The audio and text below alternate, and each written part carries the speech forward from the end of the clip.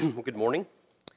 This morning, we'll consider the interaction between the leadership of a church and the congregation.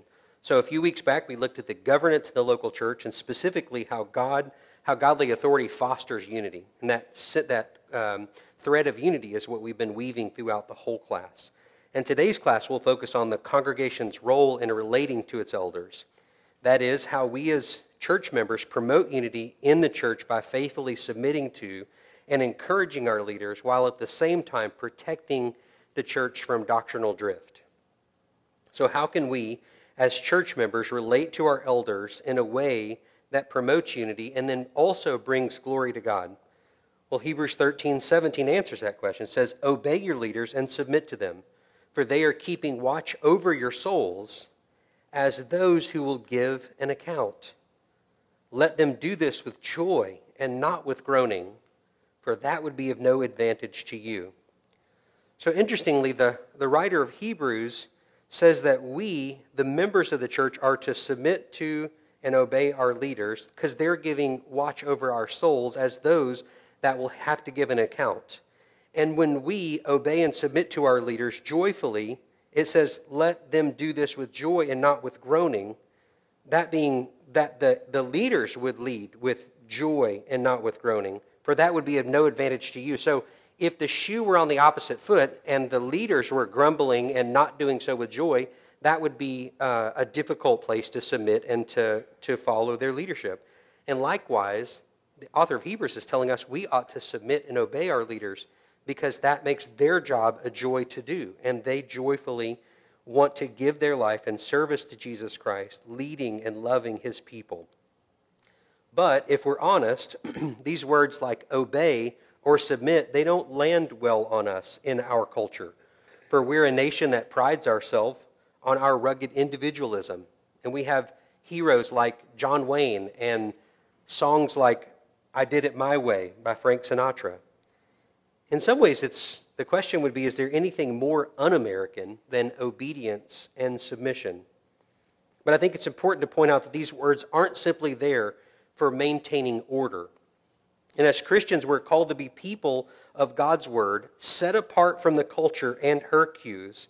And the author of Hebrews reminds us that submission is to our advantage. So what's the deeper value of submission? And how is submission so much more than just mere pragmatism?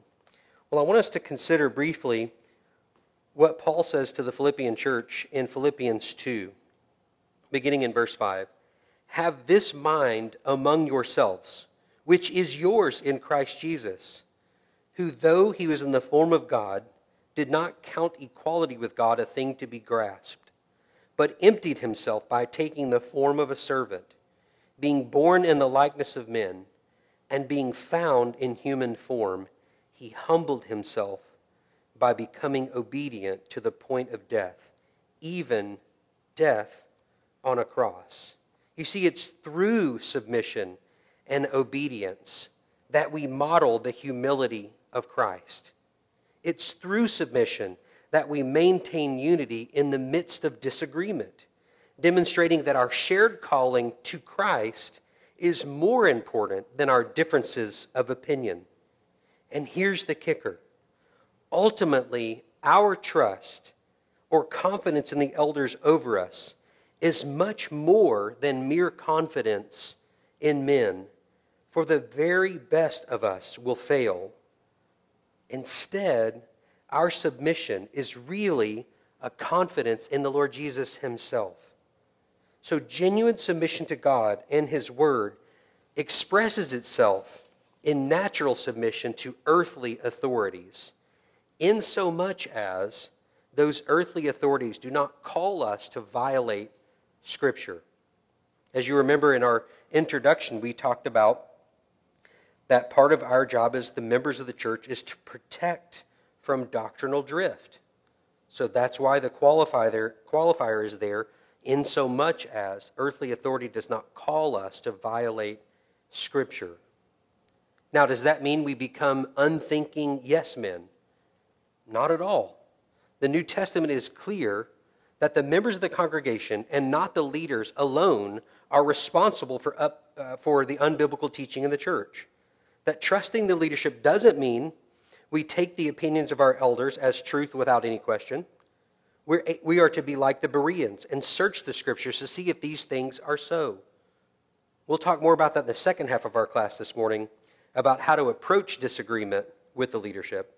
But first, let's look at how we can positively encourage the elders in our church, making their work a joy. So, making their work a joy. We should make it our aim to follow our leaders in such a way that they can genuinely delight in leading us. Of course, this is complicated by the fact that both we and they are sinners. Nevertheless, our aim should be to obey them so that their work will be a joy and not a burden, as we just read. And one of the best ways that we can cultivate unity in our church body is to make our elders' work a joy. So many unhappy church situations would be resolved if congregations saw their leaders as partners, co-laborers in the church's great calling to reflect the glories of Christ rather than adversaries to overcome. Elders are, in fact, human beings. They struggle with indecision. They find that the decisions that they often need to make exceed often their wisdom and experience. Take the last year and a half or so in navigating a pandemic. There's simply no precedent for what we've gone through, and in some ways what we're still going through. We need to be aware that our words, our actions, and our opinions can be discouraging and hurtful by our insensitivity. And so often we function as if we expect perfection from our leaders. And then, when we sense evidence of their imperfection, we feel empowered to deride their leadership. However, remember that you are the object of the leader's careful watch. Hebrews 13:17, they're keeping watch over your soul. So God values your soul, and as such, has appointed you leaders to warn you of spiritual danger. So how can you best help them to do their jobs? Well, this morning in the first half of our class, I want us to consider 6 ways that church members can be a help to our leaders. And these 6 ways are going to be pulled from a book by Wayne Mack and Dave Swavely called Life in the Father's House, a member's guide to the local church. So first, believe in Jesus Christ and walk in obedience. So the first point may seem obvious, but it's worth mentioning that our elders are encouraged by each and every church member's belief in the gospel and obedience to God's word.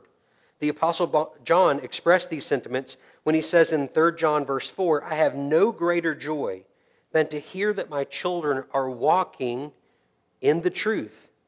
There's joy for the elders in seeing evidences of grace in church members as they faithfully follow Christ in obedience.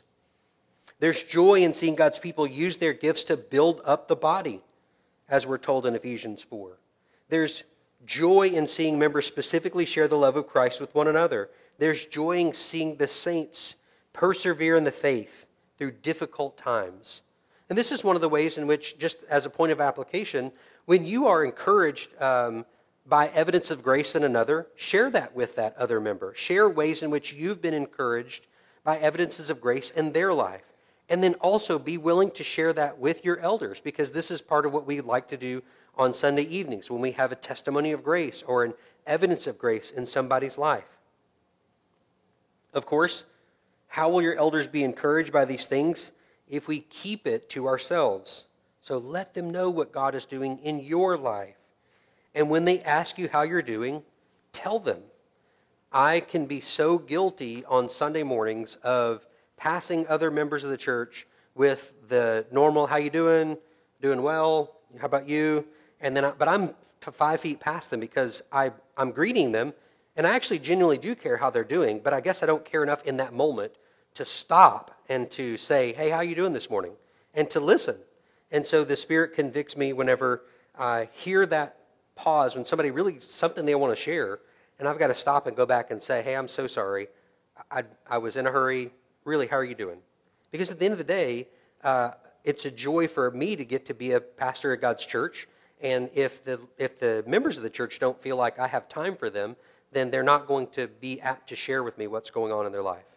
And so, but again, we've already mentioned, I don't want to sound like an excuse. We are human, and sometimes, I've got 10 things on my mind, but that's not an excuse. Part of what I have the responsibility of doing is slowing down and caring for the members of this church.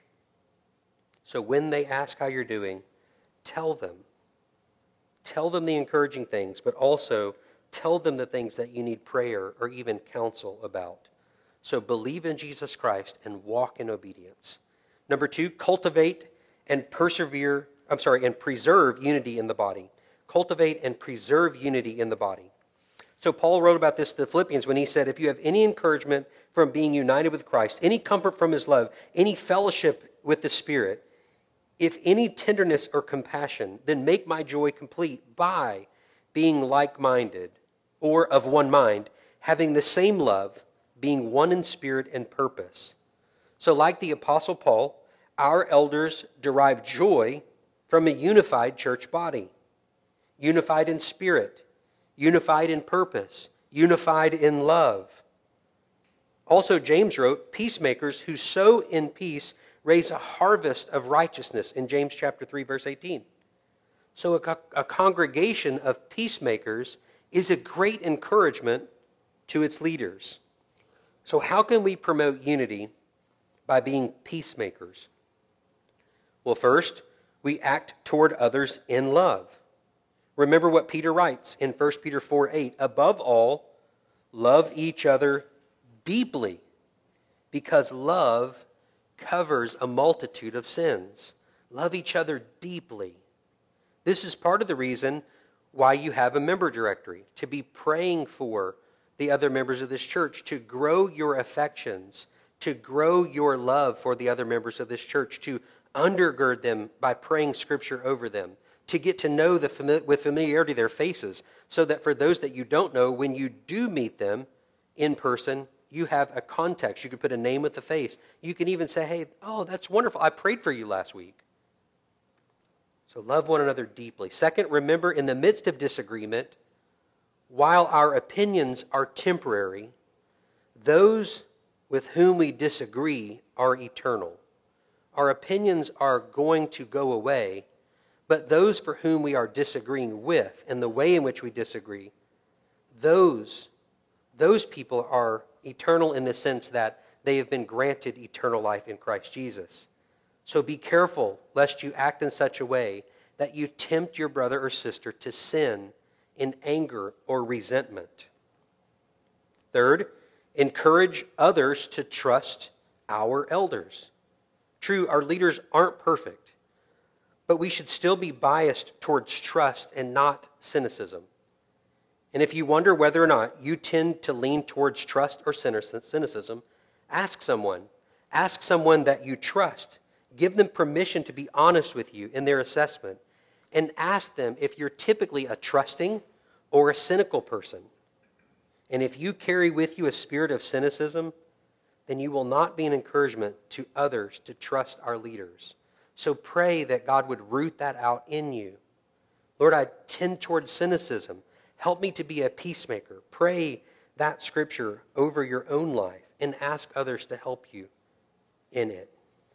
Number 3, pray for our church leaders. 2 Corinthians 1, 10 and 11, Paul writes, on him, that is Christ, we have set our hope that he will continue to deliver us as you help us by your prayers. Then many will give thanks on our behalf for the gracious favor granted us in answers to the prayers of many. So this passage gives us 2 really good reasons to pray regularly for our church leaders. First, they've been given a formidable task to act in human weakness to shepherd a congregation of sinful people. I wonder if we've really thought much about that for our pastors. That they've been given a formidable task by God to act in human weakness to shepherd a congregation of sinful people. Empowered by the Spirit, yes. And according to the Scripture, they are genuinely helped by our prayers. Additionally, we should pray for our leaders in the church so that we may rejoice and thank God when our prayers on their behalf are answered. So this in turn will bolster our faith and our joy in Christ as we see our prayers answered for our leaders. You'll often hear on a Sunday evening service us being led as a body to pray for upcoming elders meetings, to pray for our elders in the midst of those meetings. Number 4, express your concern for them. Later in 2 Corinthians, Paul describes how this felt for him. He says, "For when we came into Macedonia, this body of ours had no rest. We had been harassed at every turn. Conflicts on the outside, fears within. But God, who comforts the downcast, comforted us by the coming of Titus. And not only by his coming, but also by the comfort you had given him. He told us about your longing for me, your deep sorrow, your ardent concern for me, so that my joy was greater than ever." 2 Corinthians chapter 7, verses 5 through 7. Sometimes we forget that the Apostle Paul was a human. We can tend to over-spiritualize him. But this passage here is bleeding with human emotion. And we can commit the same error with our elders.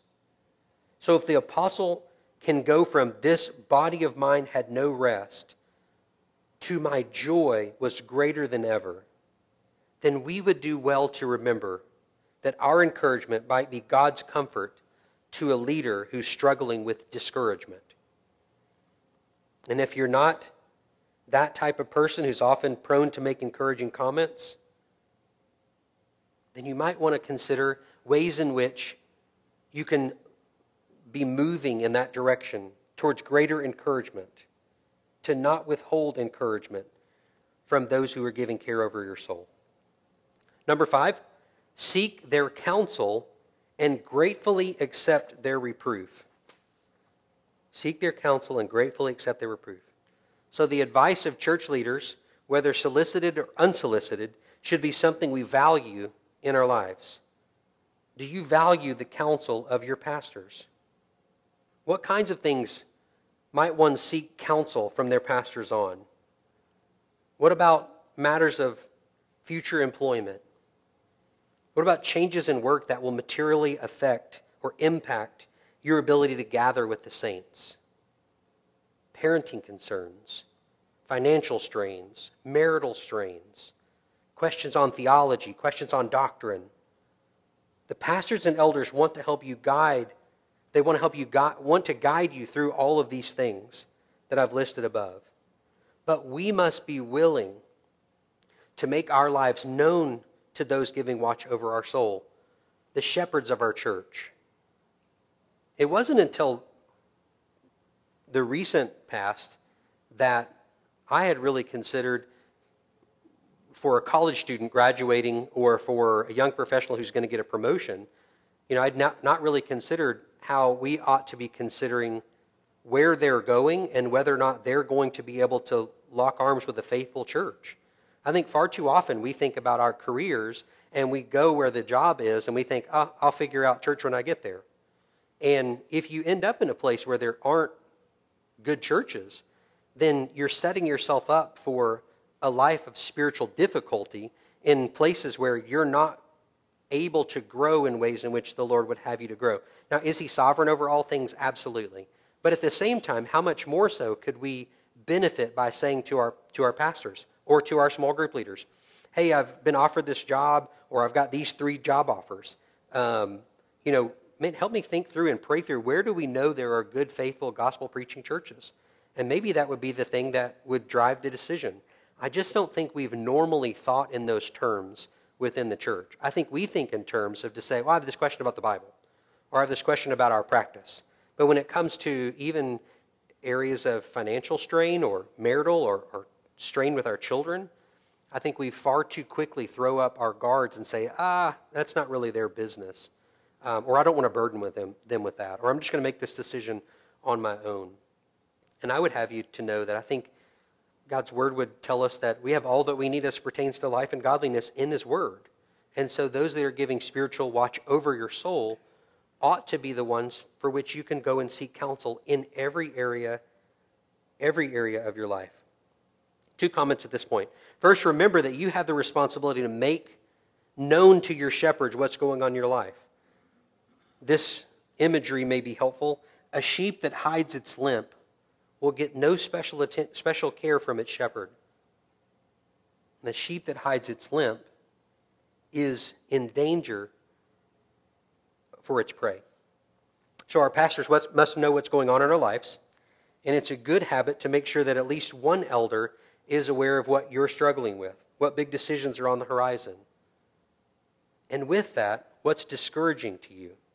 So talk regularly with the leaders of your church, the elders, as well as the life group leaders and those on staff. And just a point of application and point of prayer, this is why the elders are regularly praying for more elders. Because there's a lot of members, and if we want to do what we're saying we want to do, then we need more faithful men who can shepherd more of the body. With a growing church and with needs all around us, we need more men who can take on and shoulder these types of loads. And yet we want to be careful to obey God's word and not be hasty in the laying on of hands. To not be quick to put somebody or to present somebody as an elder candidate before they ought to be presented. So pray for your elders and think in ways in which you can open your life up to your elders to give you counsel. And of course, treat godly rebuke as precious and worthy of careful consideration. Proverbs 9:8, do not reprove a scoffer, or he will hate you. Reprove a wise man, and he will love you. So again, take seriously these words of reproof or encouragement from your elders and from one another. Make it a matter of prayer that you would grow you in maturity in Christ so that you'll react positively to reproof when you're encountered with it rather than defensively. Ask others, how do you tend to react when criticism comes your way? Even if it's meant to be godly criticism, right? It's not just somebody throwing criticisms at you, but somebody's just giving you encouragement for ways you can improve. How do you tend to react? Do you get defensive? Or do you thank your brother or sister for bringing that to you? Do you tell them that you're grateful for their counsel? Number 6, believe the best about their character and their decisions. 1 Thessalonians 5:12 and 13, Paul writes, now we ask you, brothers, to respect those who work hard among you, who are over you in the Lord and who admonish you. Hold them in the highest regard in love because of their work. Live in peace with each other. So we should trust our elders without any clear reasons to the contrary. And we should work hard to not presume upon their motives unless there's some objective basis for doing so. So often, we don't get upset by what's done, but why it's done, which of course is totally presumptive unless the person or persons tells us why they did what they did. So often decisions are made about which we have incomplete knowledge, and it's dangerous to place much confidence in our opinion or what should have been done without any conversations with those that are making those decisions. It's also hazardous to presume that sinful reasons for why things were done. So we project or we assume things were done for personal gain rather than for the good of the whole. And our God knows the heart of man. We should never presume that we understand his motives unless he tells us. So we've come to a place that would be helpful for us to discuss godly criticism of church leaders. So our leaders are fallible human beings. They're imperfect, just like you and me. So we should all remember to act in humility, in love and kindness when we approach a leader with appropriate, constructive criticism. We should be careful to not be overly critical or come forward with criticism too frequently. But even so, there are appropriate occasions for godly critique, and we should not abdicate our responsibility in this area. Remember this section of our own church covenant. We will lovingly guard one another from the deceitfulness of sin, giving and receiving admonition and encouragement in humility and affection. Helpfully, the church covenant is right on the inside cover of your member directory. That's a great place just to be praying. Use that church covenant to pray things like this for us, for the leaders, for our members, for all of us. So this clause applies to church leaders just as much as it does to church members. We should work hard to cultivate a culture where loving, thoughtful criticism is given carefully and welcomed freely. Proverbs 25:11, a word fitly spoken is like apples of gold in settings of silver. So 6 ways we can obey scriptural commands to respect those who serve us as leaders, particularly the elders, and to make their work a joy. Walk in obedience to Christ. Cultivate and preserve unity. Pray for church leaders. Express your love for them. Seek their counsel and accept their reproof. And trust their character and decisions. Any questions or comments about those six charges we've received before we get into that second half of our class on what do we do when we disagree? Questions or comments?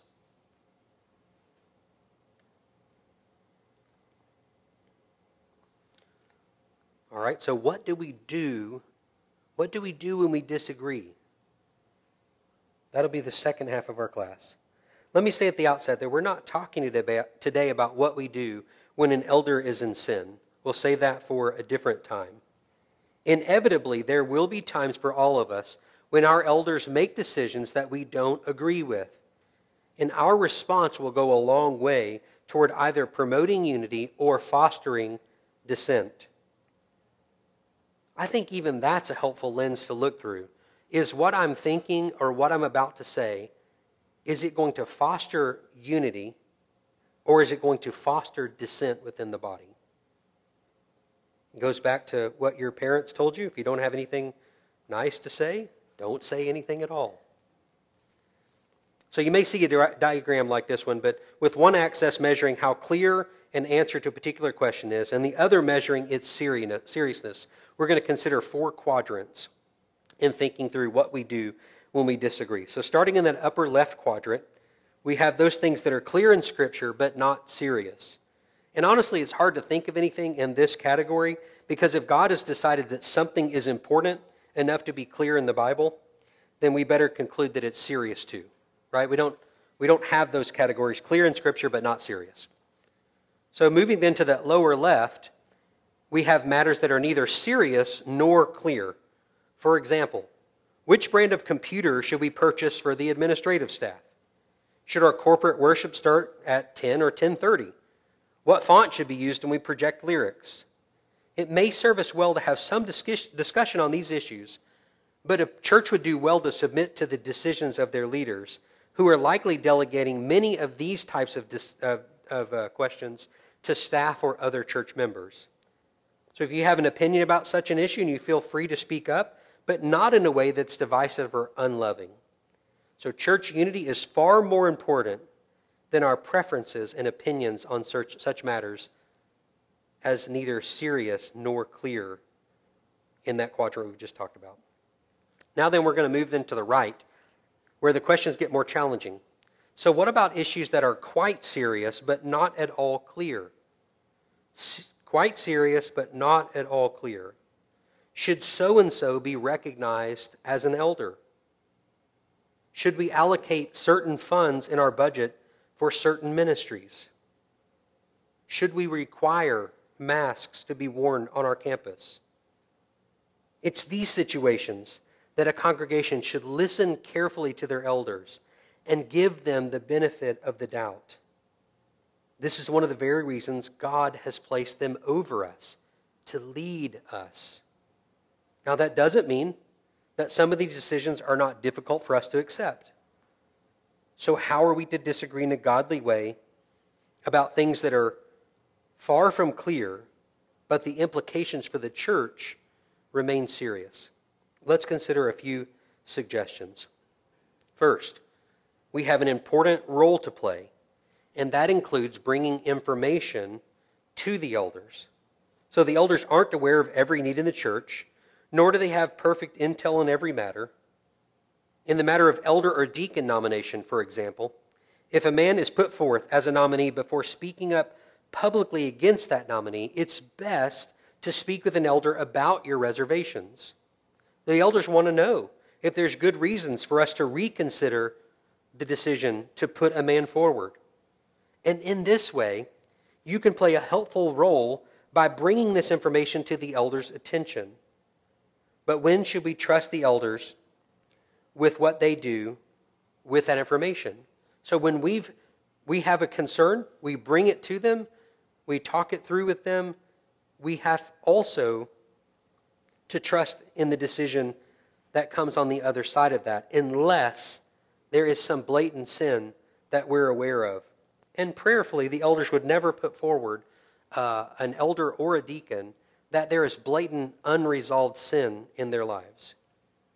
But the elders do want to hear from you on these matters of any concerns you would have. This is why we nominate often with a full quarter between a nomination of an elder and a vote of an elder, is we want you, the body, to have plenty of time to get to know that man, to bring any concerns you have or ask any questions that you would like or be helped by having answered, before we would ask you to submit to that brother as one of your shepherds. Second, if you disagree with the decision that the leadership has made, sit down and talk with them and seek understanding. The elders are more than willing and eager to do this. They see their spiritual care for the congregation as their utmost duty in the church. So give yourself full opportunity to be persuaded by them and approach the matter with a teachable spirit. So what happens if you have a meeting with an elder and you still come out disagreeing in the matter of serious but not clear? Well, I want you to know that's okay. Every Christian is not going to agree on everything all the time. You can still trust someone and disagree at the same time. This is becoming a more foreign concept in today's church because of the influence of our culture. This really is where the rubber meets the road with regard to following Hebrews 13:17.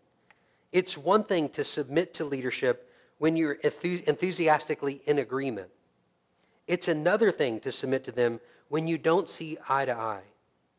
But remember, we submit because we're acting in faith, and we trust Christ to rule over us by his word and by his Spirit through earthly leaders.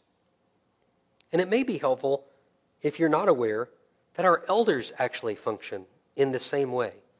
When the elders come to a decision, and we've had full opportunity to speak from our concerns or reservations about a decision, and the elders then feel like, okay, we've heard all the different sides, we have to move in a direction, led by the Spirit, prayerfully considered, thoroughly talked through, and we have to call something to a vote. Once we vote on it, we leave that room as a unified body of elders, because we want to model this very thing for the church, that we're not going to agree on every single thing, but our unity is greater than my firm commitments about something in any particular matter. So again, we're not talking about things that are sinful. We're talking about things that are serious, but not clear. So just know that your elders are hoping and prayerfully modeling submission to the congregation. Third, be careful how you discuss these issues with others. For issues in this category of serious but not clear, our unity as a church will bring greater glory to Christ than making an optimal decision. So don't go behind the elders. Don't lobby for support in the congregation and try to overturn their decision. Don't deride the elder's decision in your conversation with others and so risk making it more difficult for them to trust the elders. And when you do speak about your preference in such matters, do so with grace, with kindness, and humility. It's of the utmost importance. And it's unfortunate how many churches have their reputations as those of full of dissension and divisiveness when it comes to decision making. Remember those words in Hebrews 13:17 that we started with. Finally, when others attempt to deride leadership in conversations with you, explain to them that they should talk directly to their elders. In other words, don't give ear to gossip. If they have something that they want to talk about, then point them to talk to the elders with their concerns. There are good and bad ways to critique those decisions. Now then, let's consider the last category on this matrix, where the issues are clear and also serious. So this is where the congregation becomes the last line of defense against bad decisions by the elders. It's on these issues of discipline and doctrine where the apostle appeals in the New Testament for the church to act. Think about the Corinthian church. Would that the church at Corinth continue to accept in its fellowship a man in serious sin. Would that the churches of Asia add to the requirements of the gospel. Here is where the congregation must act. And at this point, the reputation of Christ would be better served by our sticking to the right answer than through maintaining visible unity. But even here, questions abound. How would this action take place? And how can we fulfill our biblical role as a congregation while tending to the reputation of Christ in our midst and the souls of whom we disagree with? Well, this should happen. This is the way it should happen in the congregation. Would vote down the motion in question by the elders.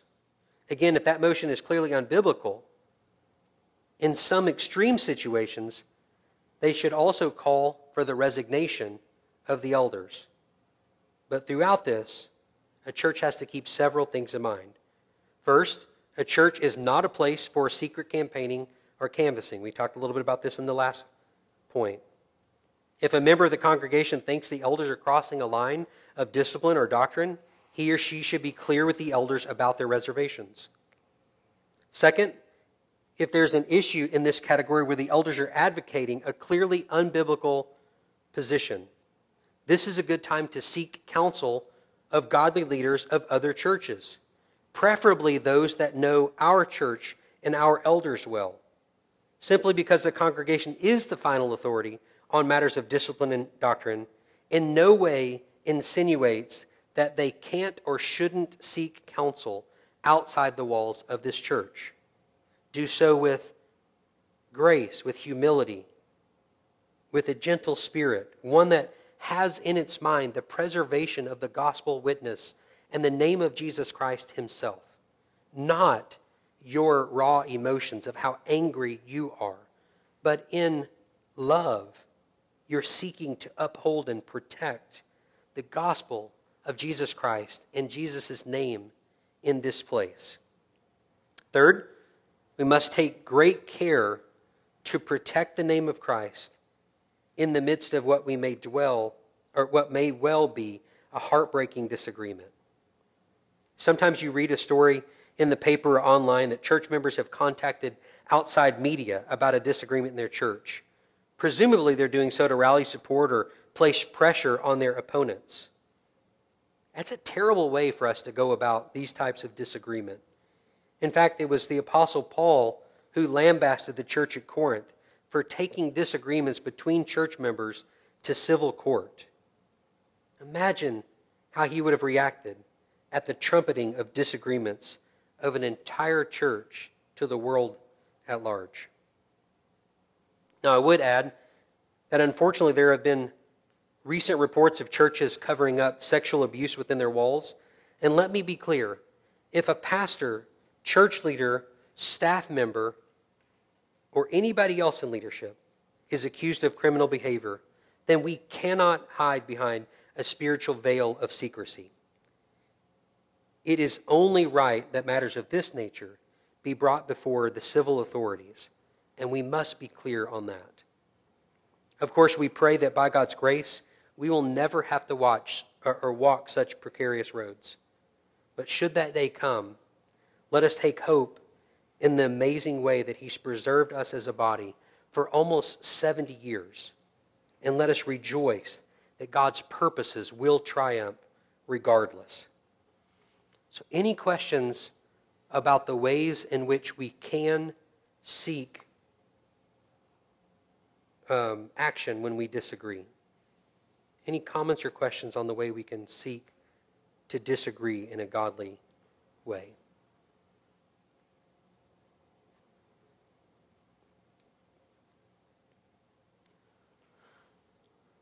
All right, I'm going to close with the words of a pastor, Edward Griffin, speaking to his church on his retirement. And these words we would do well to listen and to take heed as we consider our own relationship with our leaders. Pastor writes, "For your own sake and your children's sake, cherish and revere him who has chosen to be your pastor. Already he loves you, and he will soon love you as bone of his bone and flesh of his flesh. It will be equally your duty and your interest to make his labors as pleasant to him as possible. Do not demand too much. Do not require visits too frequent. Should he spend in this way half of the time which some demand, he must wholly neglect his studies, if not sink early under the burden. Do not report to him all the unkind things which may be said against him, nor frequently his presence allude to opposition, if opposition should arise. Though he is a minister of Christ, consider that he has the feelings of a man." Let's pray. God, we're grateful for those that you put in authority over us. We're grateful, Father, for this church's commitment and aim to take the time necessary to rightfully examine the life and doctrine of any who would shepherd this body. And God, we do pray this morning, not only for our own responsibilities within living in this body in a way that brings unity as we think about church leadership, how we might submit and obey to them. Father, equally we pray that you would protect and uphold the life and doctrine of all of our shepherds. That you would do so, Lord, knowing that they would have confidence that their joy is to shepherd those whom you've given them care over as those that will stand account before you in how they shepherded. Father, we pray that you would protect them from taking their cues from how they feel, but Lord, from how you have called them and equipped them with all that they need. So, Father, pray that their confidence would be in you. We pray that their trust would be in you. We pray that their hope would be in you. And God, we pray that they would lead with joy, with diligence, with great care for this body. And Father, we pray that we would submit and obey to our leaders with joy, knowing that it brings joy to you, and it builds up and encourages your church. And we pray these things in the name of Jesus and for your glory. Amen.